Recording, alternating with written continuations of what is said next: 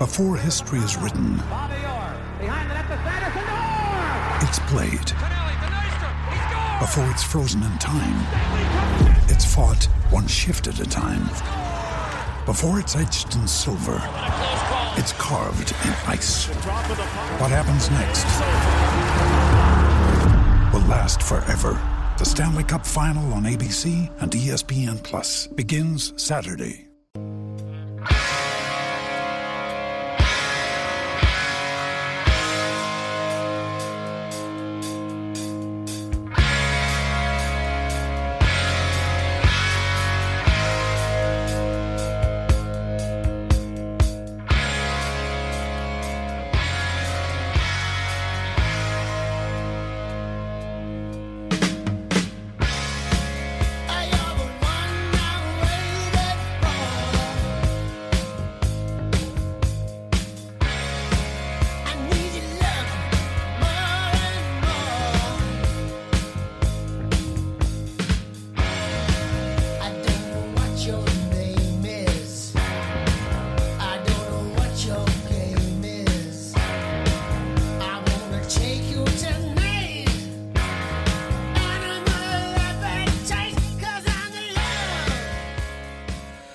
Playing songs with love in the title for Valentine's Day here on Extra Time on SENZ. We'll find out how they do it in Australia. Nick joins us. Nick Briley, big West Tigers fan, mate. How have you handled your Valentine's Day, mate? Are you in the dog box or are you in the good books? We should be in the good books, mate, I think. We just had a lovely dinner. Well, me and my wife have both been at work today. So, look, the easiest thing, and big tip for everyone who's listening, don't go out on Valentine's Day night. Who wants to be going out on a Tuesday? Save it for the Saturday night after. You've got all the time in the world. You're not exhausted. I reckon that's the way to go. That's probably what me and my wife will do. We'll go for a nice breakfast on the weekend. Oh, look at that. A man with wisdom and experience. That's what that is. Nick, listen, mate, thanks very much for coming on Valentine's night. Hopefully you're not sleeping on the couch as a result. But let's talk about your one true love, the Tigers. Now, first up, before we go into who you've gained, who you've lost, what are you made of the coaching setup with Tim Sheen's back for a year or two, with Benji and Robbie Farah as understudies who then take over, 24, 25, whenever that is? Are you sold on this as a West Tigers fan? Ricardo, in terms of coaches, us West Tigers fans, and look, players and sponsors, they've been through the ringer in terms of coaches for the last however many years. I think that we've had something ridiculous, like it was like 7 coaches in 8 or 9 years or something like that. So it's a revolving door, and nothing's worked, right? So when Madge got the sack, and I'm happy to talk about that too, but which was a potential big shame. Look, it's almost like the Tigers are kind of like, well, we're a struggling club. We're probably going to struggle to get a really good coach, and they did, and Cameron Ciraldo. But we can't really attract really good players at the moment. So it's like, all right, well, scrap the drawing board and just go with, okay, who just loves the club? Who loves the club? That's really all it came down to. Sheensy he was already there, and Benji and Robbie, you couldn't find 2 blokes that loved the club more. So it's like, I'd like to think that it's a master stroke, Ricardo, and it's going to work for us in 2023 and beyond. But part of me also goes, are we just at the bottom of the barrel where we'll take anything and we'll just give it a shot? Because we've been in 12 years of misery, and we're just going to try anything. Well, that's interesting you say that, because I went through, looked at who you'd picked up and who you'd let go, and it feels like it's certainly tipped in your favour. In terms of gains. I mean, Isaiah Papali'i, great player. I'm an Eels fan, didn't want to lose him. David Klemmer, big body. He can do a job. Can he do it consistently? But probably jury's out. Api Coruscant, superstar. John Bateman, second time around the NRLs. He got enough left. We'll see. Charlie Staines, great signing. Will Smith, a good backup hooker, can play half, can be a good number 14 for you. I look at that versus losing Luke Garner, Tyrone Peachey, James Tarmo and Jackson Hastings. I think you've come out on top. We've certainly come out on top. every fan from last year who watched us consistently would say that Jackson Hastings is probably a huge loss for us, and I tend to agree with that. Luke Garner, again, he's a young guy, great, lots of potential, but when you weigh up what those two guys gave us versus the return of what we could get potentially from these signings, I'm pretty. This has probably been our best off-season for signings in some time. And look, if we're talking about Tim Sheens, I think he's a good recruiter, and I think he's largely a part of why we've come out so good on that. In terms of where you think you're weak, then you need a little bit of a look. I mean, I'm surprised that Luke Brooks is still there, and for me that. I've never been convinced by him at West, and I know that there've been a lot of rumours about Madge didn't want him, but there were other people that did, and things like that. But this is his last season at the Tigers, as far as we're aware, right? So where are you on that, and where do you think you need strengthening still? Hang on, who did you say? You said Luke Brooks? Yeah. Look, I've heard different things. I know a few people who know people within the club. There's a good chance that he will stay. Particularly, as a Mills fan, you've probably heard of the advent of Mitchell Moses potentially coming. And I've heard different things about maybe, there might be a clause in Mitchell's contract that Luke stays. I actually think that Luke might stay. But there's fewer men that I feel sorry for in this world than Luke Brooks. That poor man, every loss that we have, every dumb season that we have, we end up at the bottom of the table. It always comes back to, Luke Brooks this and Luke Brooks that.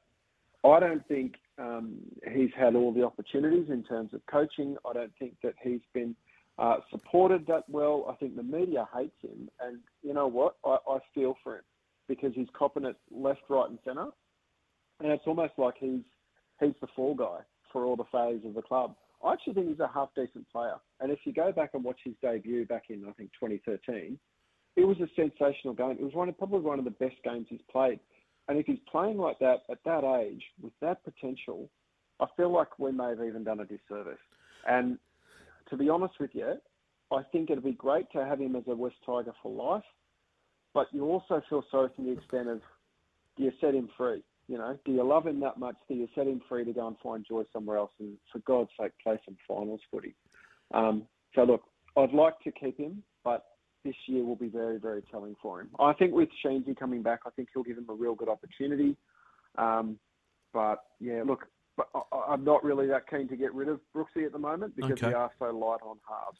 Yeah, well, I mean, it's not so much that I've ever doubted his ability with the ball. It's more, I guess, probably attitude and application at times, and those are some of the things that I've heard, from people over your way saying, that Madge had issues with his attitude off the field and things like that, and wanted to push him out, but obviously, there are other people at the club higher up that wanted to keep him. So, yeah, it was just interesting to get your take on that.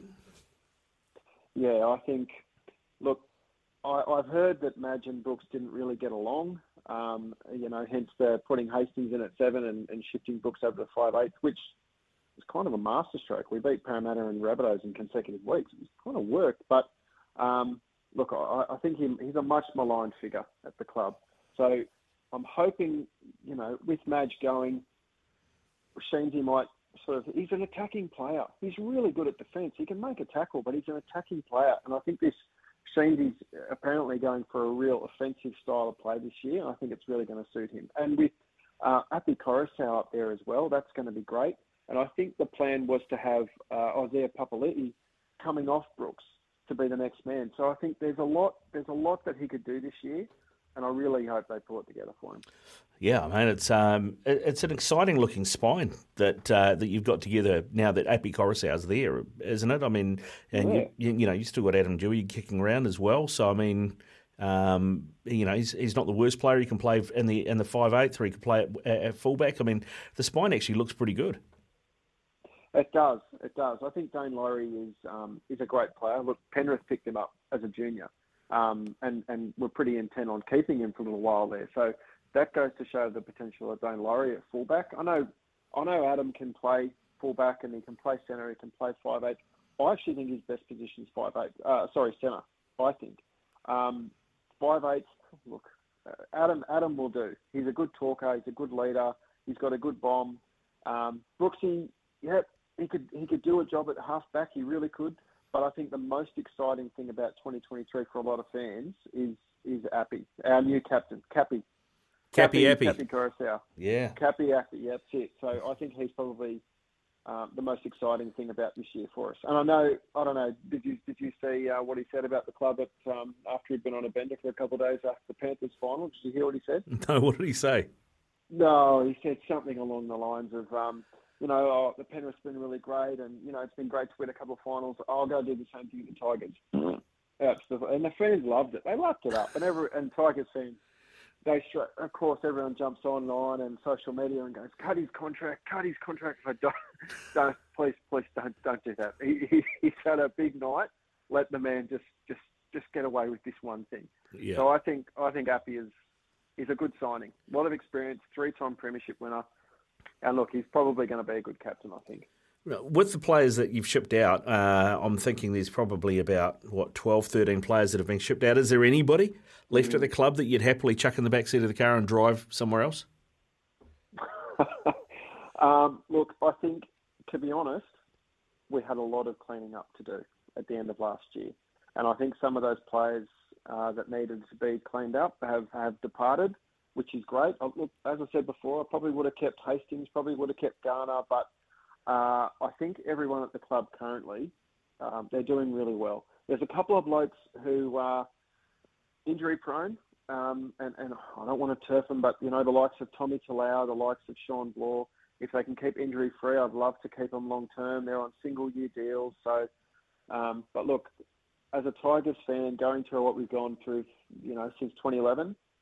I think we've got to be pretty happy with the roster. You have to be compared to what we've had in the past. All right, Nick, where do you finish this season? 1 to 17. Look, the only way is up from here after a wooden spoon. So look, I'd love it if we made the 8. And there's a couple of really hopeful people out there, journalists included, have said, "Oh yeah, they could do that. They could make the 8." But that's my heart talking. If I listen to my head, I'd like to think we're just outside the 8. But look, that's with all cylinders firing, and Mr. Clemmer's happy, because when Mr. Clemmer's happy, you don't get a great performance. Mr. Bateman is firing and injury free. Isaiah Papali'i, he's really got to be motivated and firing. But if we can get all our ducks in a row, and maybe even pick up a couple of good signings for 2024, generate a bit of excitement. If Benji can generate a little bit of excitement, we could end up at about 9th or 10th. And look, the club is mediocre at the moment, and we've been that way for some time. But with these signings, with Sheens, with Benji, with Robbie, it shows the fans and it shows the players that we actually don't have to be mediocre. We don't have to be the also-ran. We've been great in the past, and we look at Benji and Sheensy and Robbie and go, we've been great, and we can be great again. But I don't know if that will equal a top 8 finish for us this year, as much as I'd like it to be. All right, Nick. Well, hey, listen, mate, I appreciate you giving us some of your Valentine's evening, mate. Go well. Enjoy the rest of it. Enjoy breakfast on Saturday, and hopefully you get a decent season out of your Tigers. Mate, I very much hope so, and I hope that your club can see their way to just letting us have Mitchell Moses for 2024. No chance. Go well.